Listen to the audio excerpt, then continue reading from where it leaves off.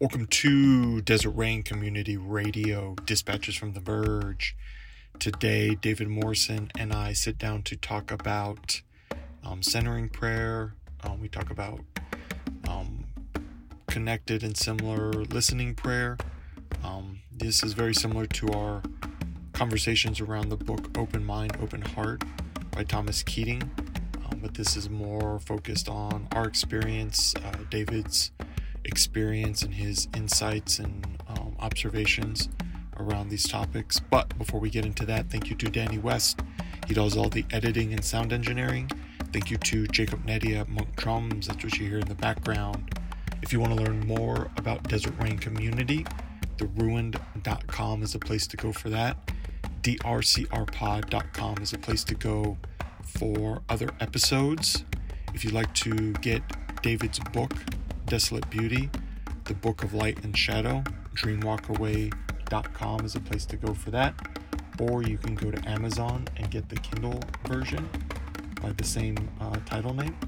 Or you can go to YouTube and find an American Sign Language translation. Just search Dreamwalker Way. If you enjoy what you're hearing, please tell a friend. Word of mouth and social media really helps us. We appreciate you, and let's get into it.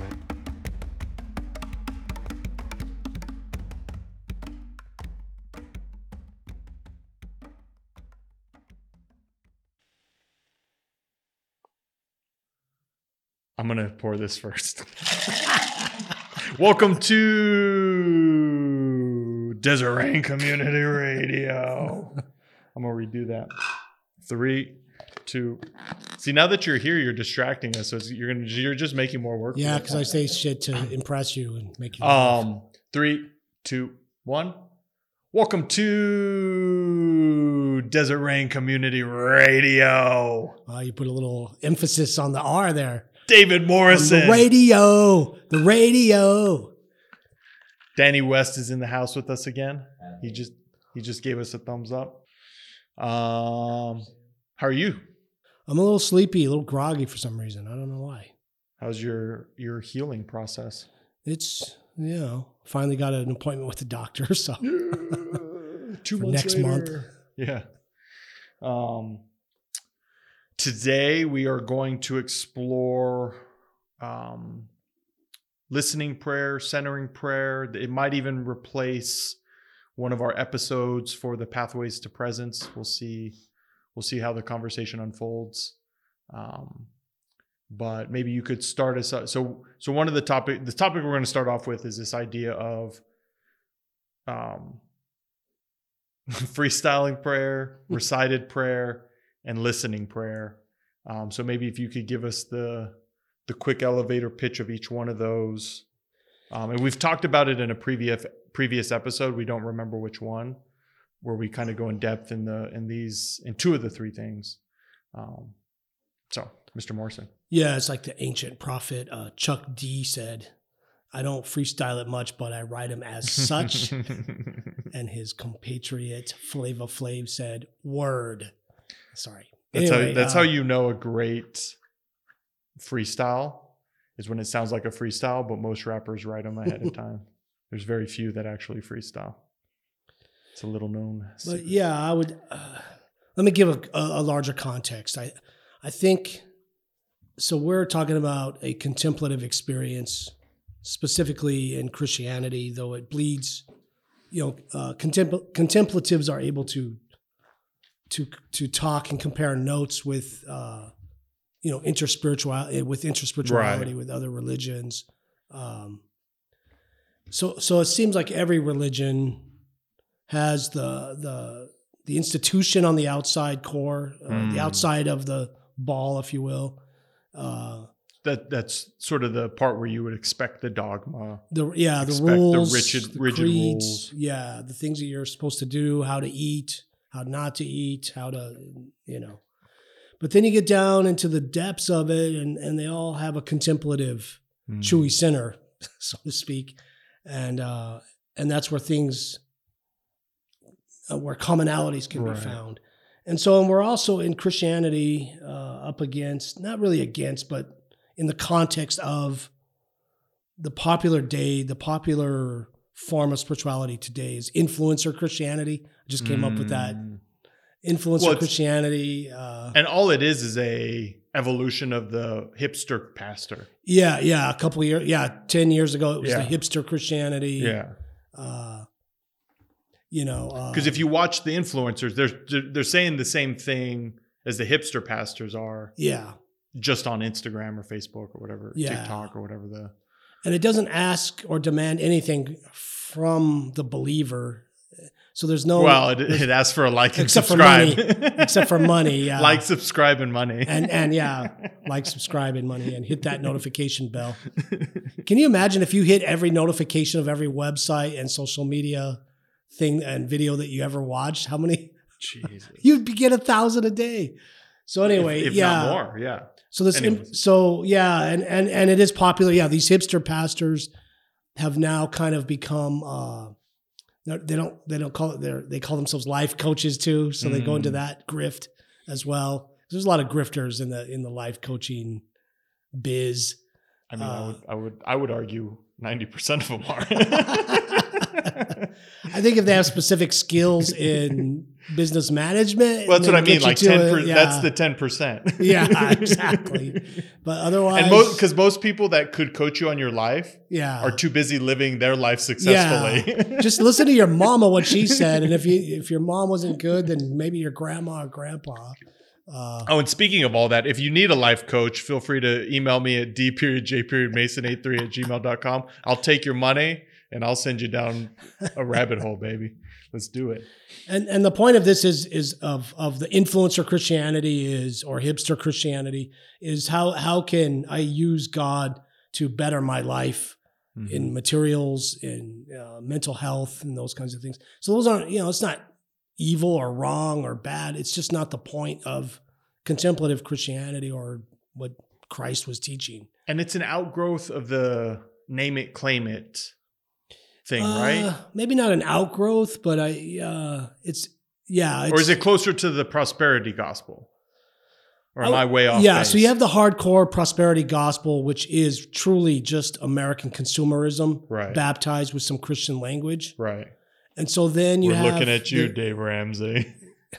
Well, yeah. So no, he wouldn't be in that camp at all. No. Okay. We're talking Kenneth Copeland. We're talking the dudes that have jets like that. But then, so then you have the I call it the prosperity light. And these are the people that wrote, like, there was a book 20 years ago called The Prayer of Jabez, which was, it's in the Bible, but the book was written by I think a Baptist or somebody. And so it was kind of the lighter version of God will make you rich. God will give you comforts. Heal and so you. Dave Ramsey would be in that kind of thing. And then, and if you are working 2 jobs and trying to support a couple of kids, and it's your fault you're poor, somehow, and screw you, Dave Ramsey. I'd like that on. So what's the name it, claim it? That would be the prosperity gospel. Yeah. Okay. So you do these, but it's the lighter version.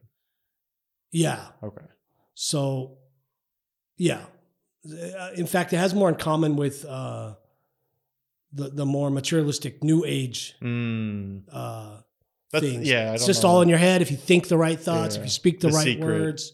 The secret, it's more in tune with that, and except they just replace the secret with the universe with Jesus. Anyway, so that total sidetrack that I didn't mean to take us down. So the contemplative side of Christianity, is to go into what is now, and to truly experience the presence and absence of God herself, God Himself.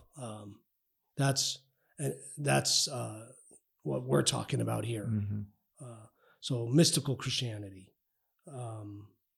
even though that's a loaded word as well, it's so contemplative Christianity or just Christianity. So then, with that setup, can you break down sort of the original question around the spontaneous prayer, the recited prayers, and then this like listening prayer that we're going to delve. So for those listening, that's the one we're going to really delve into this whatever, today, Yeah. on this Tuesday, or whenever you're listening. Tuesday afternoon. We won't have to pay for that, do we? They won't even recognize what song it is. I'm just joking. No, we don't have to pay for it. Or if we do, we'll just take the episode down. Yeah. So our model is Christ, and in the four Gospels, you see Jesus often says especially in the Gospel of Luke, he goes away to a solitary, lonely place. He lived a life of prayer. That's of solitude, going alone. We don't know what prayers he might have been praying, but we can guess that it's a good estimate that he would probably pray the Psalms as a Jewish, as a good Jewish boy, in first century Palestine, or and the various Jewish scripture, the Shemas is there, may God cause his face to shine upon you. You will love the Lord your God with all your heart, with all your mind, with all your strength. These kinds of things. The law itself. And then finally his disciples push him to, well, give us a prayer. They got a prayer over there. John's disciples, they got a prayer. We got to get us some name tags. And it's almost like he's reluctant. All right, when you pray this. And he gives a jumping off prayer, which is the Lord's Prayer. Our Father who art in heaven, hallowed be thy name. And so I forgot what your question yeah, you was. went down a totally different. I'm a little groggy today for some reason.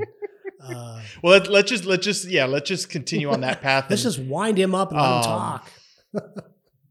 And let's explore the sort of the Hebrew scriptures of the, sort of the things that would have influenced Christ in his prayer. Let's delve into that a little bit more and why is that relevant today, right? Like why are the Hebrew, for maybe a novice or even just someone like, well, I'm a Christian, I don't need to know about the Hebrew scriptures. It's 2023. Yeah. I would say that is a foul, you know what I mean? Like, why is that assumption incorrect? Well, because Jesus Christ, Jesus of Nazareth was Jewish. Paul the Apostle was Jewish. Right. And so Christianity is indebted to Judaism.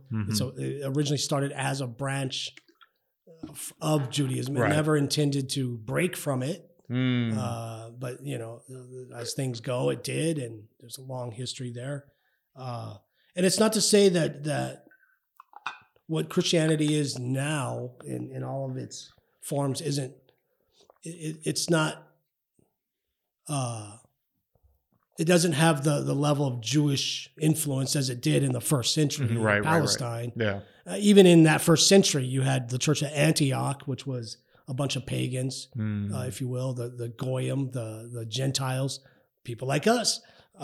And so other influences were going to come in. You read the Paul's letter or Paul's disciples who wrote it. They're not sure who authored those letters. Ephesians and Colossians. Okay. Those were definitely people in urban Roman cities who might have been involved with what they call the mystery cults, where you get, I guess a good, maybe a connection of today would be the lodges in esoteric Christianity, the Golden Dawn that W.B. Yeats was a part of, these occultic kinds of things. So they were a part of that, They might have been devoted to a specific god or goddess like Artemis, and they go through a series of rituals, secret rituals and handshakes and all that kind of stuff, get initiated, levels of initiation. So those churches came out of that influence as well. So you have so it's all mixed. Yeah. And I'm not sure it's all been blended up over the 2,000 years. But the thing about in the heart of Judaism, one is, at least when you read a surface reading of the Jewish scriptures, is that this is the God that dwells in their midst. And the presence of this God can be and should be encountered and speaks, communicates, actually desires communion. And so That's what we're talking about Yeah. here. Is this the experience of presence, and so that's prayer is that conduit. And then, and sort of at the beginning, you started off with this idea of all the religions having this contemplative center to it, right? This contemplative aspect to that. Yeah. And so sort of transitioning from the Hebrew scriptures into the New Testament and sort of how that has unfolded, I guess specifically in your life, right? In the modern time that you've experienced it. Yeah. Yeah, it's a good word that would kind of cross them all would be awakening. The awakening of your soul to life itself, breaking out of the existence routine. I get up in the morning so I can go to work, so I can have money to buy food, so I can have the strength to get up in the morning to go to my job, so that I can buy food, so I can have the strength to get break out of that cycle of just survival and existence, and into experiencing what is right in front of you, your own self. And so in Buddhism, it would be just the awakening. Mm-hmm. That's what Buddha means, someone that woke up. Mm-hmm. Everyone is a Buddha in that tradition.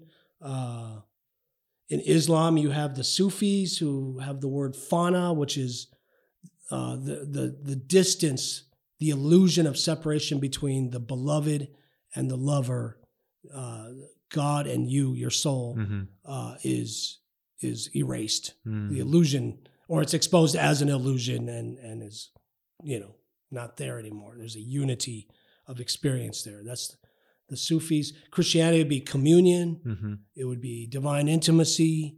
And in Judaism, there's talks of God binding the people of Israel to her heart.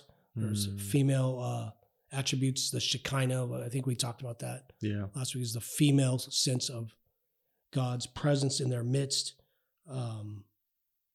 And so, there's this binding to the heart kind of thing. And then there's only one heart as a result. Well, and the beautiful thing about that too, kind of going back to that, the preface you gave with like the existence, is when you step into these contemplative ways, you can still have that existence. Wake up, go to work. Oh yeah, yeah. You know what I mean? You could be in a prison, yeah. But you're also having this, what's the word? Union with God. Yeah. As you're moving through the world. So instead of just waking up, just going to work, just eating to have the strength, just to go to work, you know what I mean? It becomes, you can use that as part of your routine of a contemplative lifestyle, to have that encounter with the divine. And that's true for any life someone's experiencing right now. Yeah. I can't remember. I was listening to an interview about a gentleman who was wrongfully incarcerated. He didn't, I think it was a murder, whatever it was, but somehow he used that existence to transform into this contemplative lifestyle, and through that, not only he was able to get help to get his conviction removed, but he had learned the law so well that he was helping. He basically became a lawyer within jailhouse lawyer, and was able to get multiple people have their was able to help them through their, so once again, this idea of service, right? Like they weren't paying him to be, he just didn't have anywhere else to go. And he hearing him, it was interesting hearing him talk about his own case, right? But then hearing him talk about other people who he had helped, there was like a joy in his voice that was really interesting to hear. It wasn't even really pointed out during the interview. You could just hear that like excitement. It wasn't even excitement. It was just joy of being able to be of service to another human being in some small, well, not in that case. It was a big way, right? But and it can happen. You can have two people in the same prison cell, and one is truly in hell, and the other one is in heaven. And it's, the first time I went to a ministry related thing in a prison, one of the first people I met they had just been under 3 weeks of lockdown, which means they were just stuck in their cells. So I asked this random guy in our group, what was that like? And he said, it was good. He said, I have tinnitus. And so I concentrate on that buzzing in my ear, and my prison cell gets transformed into a monastic cell. He had been a white collar criminal, or in other words, a businessman who got caught. Yeah, he stole them monies. And so he was made off. And his wife divorced him when he went to prison. And right. So he said, I gave the house to my wife. I've been accepted into the Grey Friars in Albuquerque, which are a homeless set of Franciscan monks. And he said, I'm getting out. I think he was getting out like that week. Oh, wow. And he said, I'm going to head off to Albuquerque and be a homeless monk. And so, and I was just like, wow, that's amazing. So so it seems like the pattern is, if you can develop a listening ear, and the way that you develop a listening ear in these traditions is giving yourself to silence. And then there comes a point where the silence gives itself to you. And then you have an encounter with presence, some sort of awakening. It could be emotional. It could be just a sense of the eternal breaking in. It could be, in the Buddhist tradition, they just call it equanimity. You just experience or the Lebowski would call it, you experience the abiding. You're just abiding, dude. And you experience your dudeness or dudesness and, or anything in between that, those. And so, so that's an awakening. And then in the Hebrew tradition and Christian tradition, in that state, the word of the Lord will come to you. That's a phrase that you hear in Christian scriptures throughout, and Hebrew scriptures. The word of the Lord came to so-and-so, which is an awakening of your heart, an awakening, like you said, and then a breaking into service, a breaking into solidarity in all kinds of forms. And so, well, and it's funny too, because the order, there's no what's the word? There's not a recipe as far as order, because sometimes you have to do the service. There's no formula. For you to break into that point where you're open enough. The listening ear is enough for you to realize. So for me, it was the opposite, right? It sounds like the silence came first. You heard the word, and then it helped you break into service. Yeah, and I wasn't even really. I was 12 years old, and I went to mass because they made us go to mass, and we went to the very last one that we could go to. So edge out. Well, I was already bitter because I'd missed Saturday morning. See, once upon a time, you two are too young to know this, but before VCRs, you had one shot at cartoons when you were a kid, and it was Saturday mornings. It's the only time cartoons, except for... we couldn't afford a VCR, so we still had the one time. No, this is before they even existed. This is in the 70s, I'm saying I didn't grow... We didn't have one of those until later. I think my dad had to steal it from Walmart or something. I think we got one in the early 80s. The first movie I saw was Indiana Jones, Raiders of the Lost Ark. But anyway... And so I was already resentful because I had to go to catechism on Saturday mornings, and I'd miss, especially in the fall, I'd miss the new cartoons that came out, the Laugh Olympics was one of them. Anyway, and so Sundays we'd go to the very last mass, and they literally call it, I don't know if they still do, but in those days they'd call it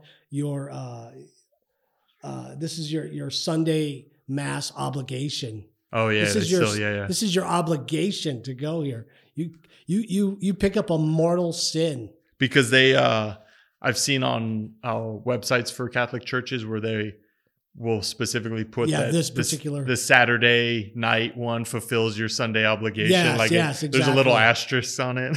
And so we were just passive aggressive Irish Catholics, and so we went to the evening Sunday one, right?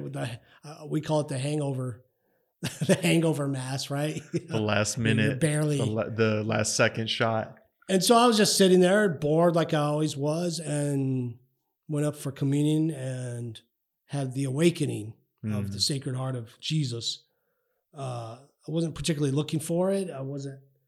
And so I think this God is always communicating is what I'm saying. And and it is different for every. So yeah, for me, yeah, I had to put myself into a place of service.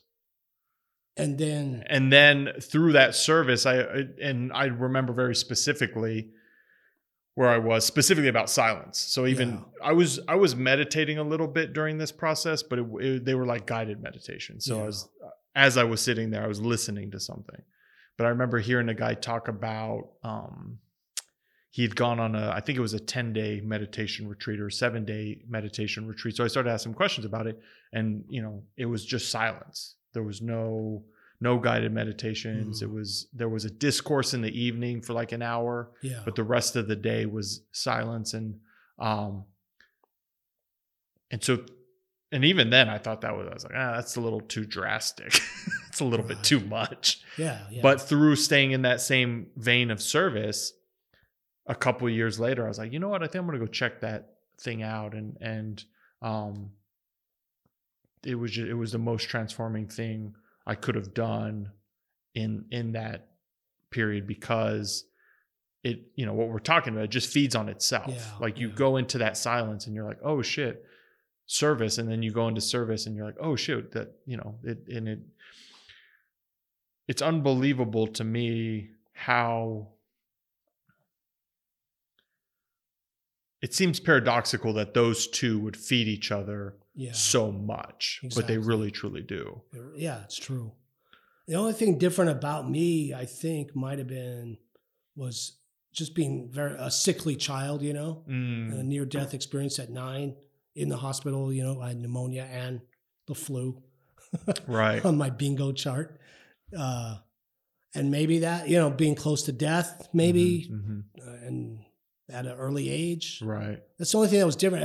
Everything else was, I consumed probably the same amount of television as anyone else. I had just as much of a dirty mind as any other 9-year-old, 10-year-old, or 12-year-old kid. Well, and I think too, when we're talking about the divine, right? So for your experience, having had that experience with the divine heart, the Sacred Heart, that's just how the divine works sometimes. Sometimes there's no rhyme or reason. Yeah. Like there's no, people just have these incidents, these awakenings, there's an infinite number of words you can use for them. Spiritual experiences, it's not of their making, right? Exactly. Like it's the presents divine grace.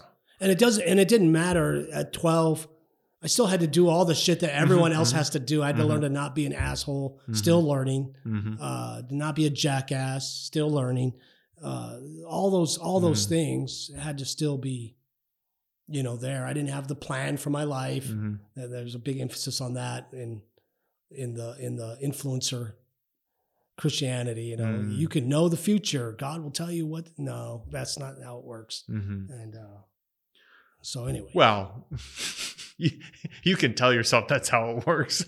you can fool yourself into it. That. Oh yeah. And thousands of people do. Yeah. Well, and I think that just, you and I have talked about it on a couple different podcasts, but just, there is real prophetic stuff, but most of it just bullshit. Right. Just parlor tricks, so to speak. And so, and you can't really decipher the two. Yeah. It's really, and so it's one of those weird gray areas that these things happen, these prophecies happen and they're life changing. And, you shared some of yours and then there's a bunch of snake oil salesmen and that's just life. You know what I mean? Yeah. And even in those contexts, it's so diverse is what I'm trying to say. Look at the original in the biblical tradition in Genesis. As early as Genesis, you have, there's so much symbolism in just Adam falling asleep. The first, so that's a contemplative signal. But then you have Abraham, right? The calling of the patriarch, extremely important figure in all three religions they call them the Abrahamic religions, right? Yep. Judaism, Christianity, and Islam. And so there's this very strange story to us anyway, to modern, where he's cutting a covenant with this God, Yahweh. He sacrifices an animal and puts the pieces of it in a certain pattern on the ground, and he walks between these pieces. And then it says he waited all day for something, and then into the night, and he falls asleep. See, and while he's asleep, he sees, I think it was a burning kettle walking between the pieces. That's a strange story. Yeah. And then his son, Isaac, the next patriarch, so it's a very casual mention. He says he went out one night to meditate. So it was obviously a part of his lifestyle. And then Jacob, same thing. He's on the run. From his own jackassery. He's in trouble. Right. Yeah, exactly. And he's on the run, and he's a rascal, and he falls asleep in a field while he's a fugitive from his brother. And he falls asleep, and he has the vision of the ladder of angels ascending and descending. He sees the fabric of reality. He sees behind the veil in a dream. So these sleeping and dreams are also a part of practicing silence. And so it can happen in any way is what I'm trying to say. Well, and I would be interested, I don't know if you've thought through this, but this idea of sleeping, of dreams, of visions in this specific way, how does that lend itself to this listening ear, this listening prayer that we're talking about, sort of on a bigger, the overarching topic, right? How does sleep and these sort of things that you just mentioned lend itself to that? Yeah, I think it's, even in the modern period, Jungian psychology acknowledges the depth and richness of that sleeping world, the dream world, how important that is. And just basically how important sleep is. Think about how it's as important as drinking water or eating food. If your sleep gets messed up, your entire world will collapse. Your mental health will collapse. It's like the first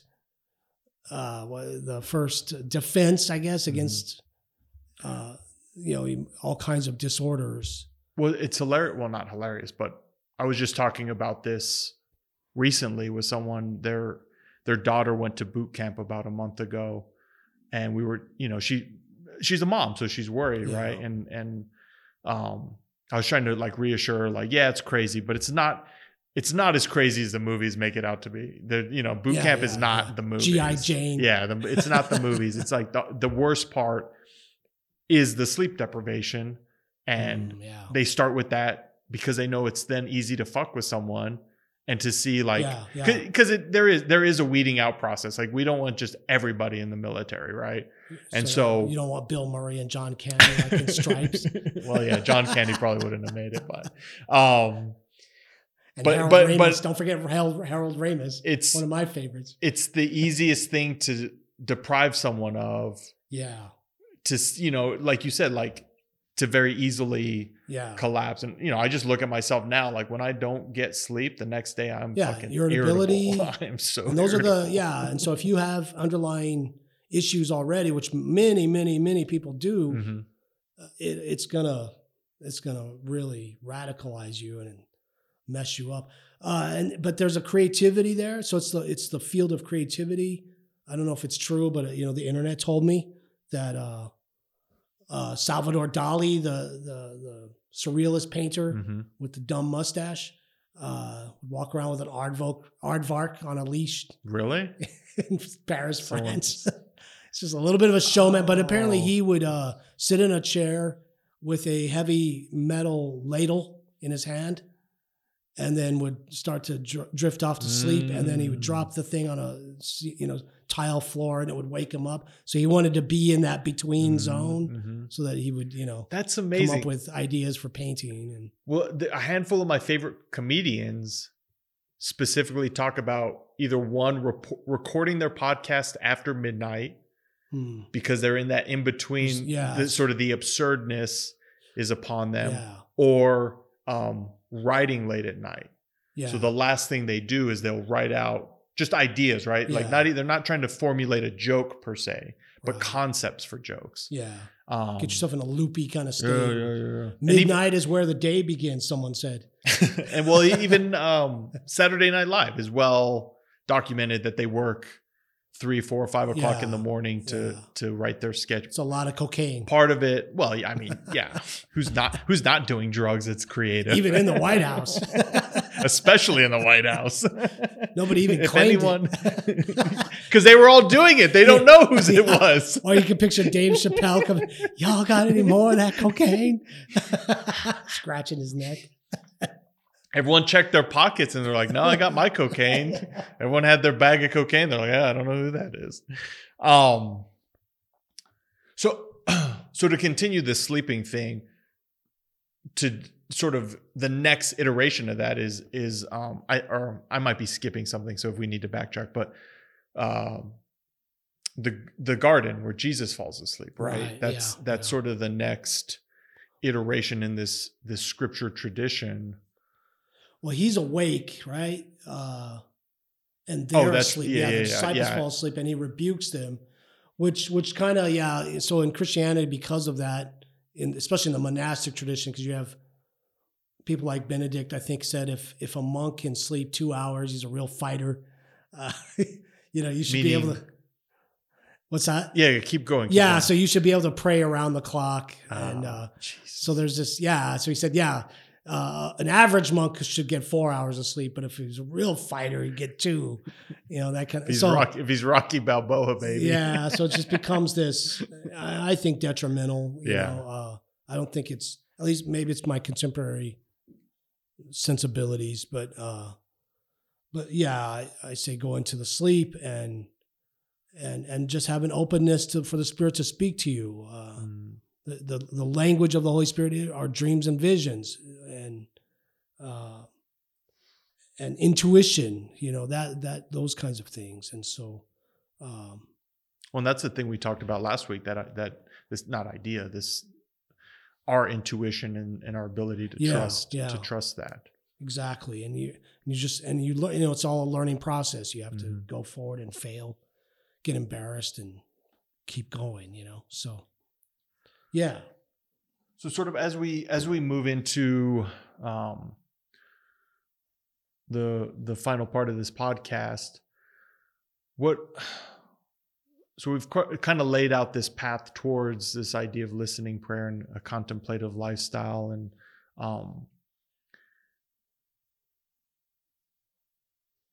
within the we're always talking about Christianity, right? But earlier in the episode, you were talking about how it's easy to compare notes with across religious contemplatives, and sort of, I guess, a big question, right, is in my opinion, contemplatives are a very important part of the world, regardless of what religion they identify with, right? And so how do you see that moving into the future of everyone has their own little contemplative sect, but, sort of a grandiose idea, I guess, which I know you're not always a fan of, but, as we move into such a new way of life with technology and just everything going on in the world, how can these contemplatives sort of compare notes and help each other grow and evolve and just sort of continue that tradition of contemplative life? Yeah, it's kind of Buddhist saying, I forgot who said it, but anybody can practice Buddhism, and they don't have to be a Buddhist, and so same with Christianity. It needs to be that what Bonhoeffer called a religionless Christianity, where you can practice compassion and not have to be, a creedal Christian. Well, not make the Sunday obligation mass. Or all because you'll be a mortal sinner. So I would think that would be the future. I mean, I think it's going to be the same as it always has been, as David Byrne said, and Talking Heads, same as it ever was, which is the outer crust. You always have the religious trappings, and they have the power and the money, and that's not going to change, and they're going to bring oppression to others, and they do it in every religion. It's Buddhists don't get off the hook on that. No. Go look at Myanmar and the history there. It's horrific. Yeah. Christianity, we already know our sins, and so it'll always be a still small voice. And again, that's from Elijah. It's a great, an amazing story in the Hebrew scriptures about the prophet Elijah. He runs for his life in the wilderness, goes into a cave, finally hears the voice of God, excuse me, saying, stand out, present yourself to me. He stands at the opening of the cave, and then it says, an earthquake came, but God was not in the earthquake. A fire came, but God was not in the fire. A wild wind came, God was not in the wind. But then a still small whisper came, and that was God. And he covered his face with his hood and then had a conversation with this divine presence. So it'll always be a still small voice underneath all the activity of earth, in the world, right. That kind of thing. The future of Christianity is not going to be liberal in its theology. It's not going to be progressive. The majority of Christians are in Africa and Central America, and they are currently, such as in Uganda, passing laws to put gays to death. So they're an extreme right-wing version, and that they hold the future to the outer religious core. So there's not going to be some progressive liberal awakening in Christianity in our lifetimes. But there will be those sects of, because there always has been. Yeah. So for example, here's a good example, a historical example. So you have in early Christianity, some theologians call it the age of faith. In other words, not belief, but faith. The experience of presence is what we're talking about. The experience of this resurrected Christ, the experience of community, the Holy Spirit in community. So it's the age of faith, and then it quickly became the age of creeds or beliefs. You must believe these things. But underneath all that, there were, you have figures like St. Francis of Assisi. You have people like John of the Cross and Teresa of Avila systematically teaching the prayer of the heart. In the Eastern Orthodox, it was always there. The prayer of the Jesus prayer, the prayer of the heart. And then, the age of reason pops up, in the 1500s, and it gets basically outlawed by the religious. So, you have to be thinking thoughts when you pray. You can't just be still. You have to be thinking thoughts and saying words. And these words need to match with what we tell you with these creeds.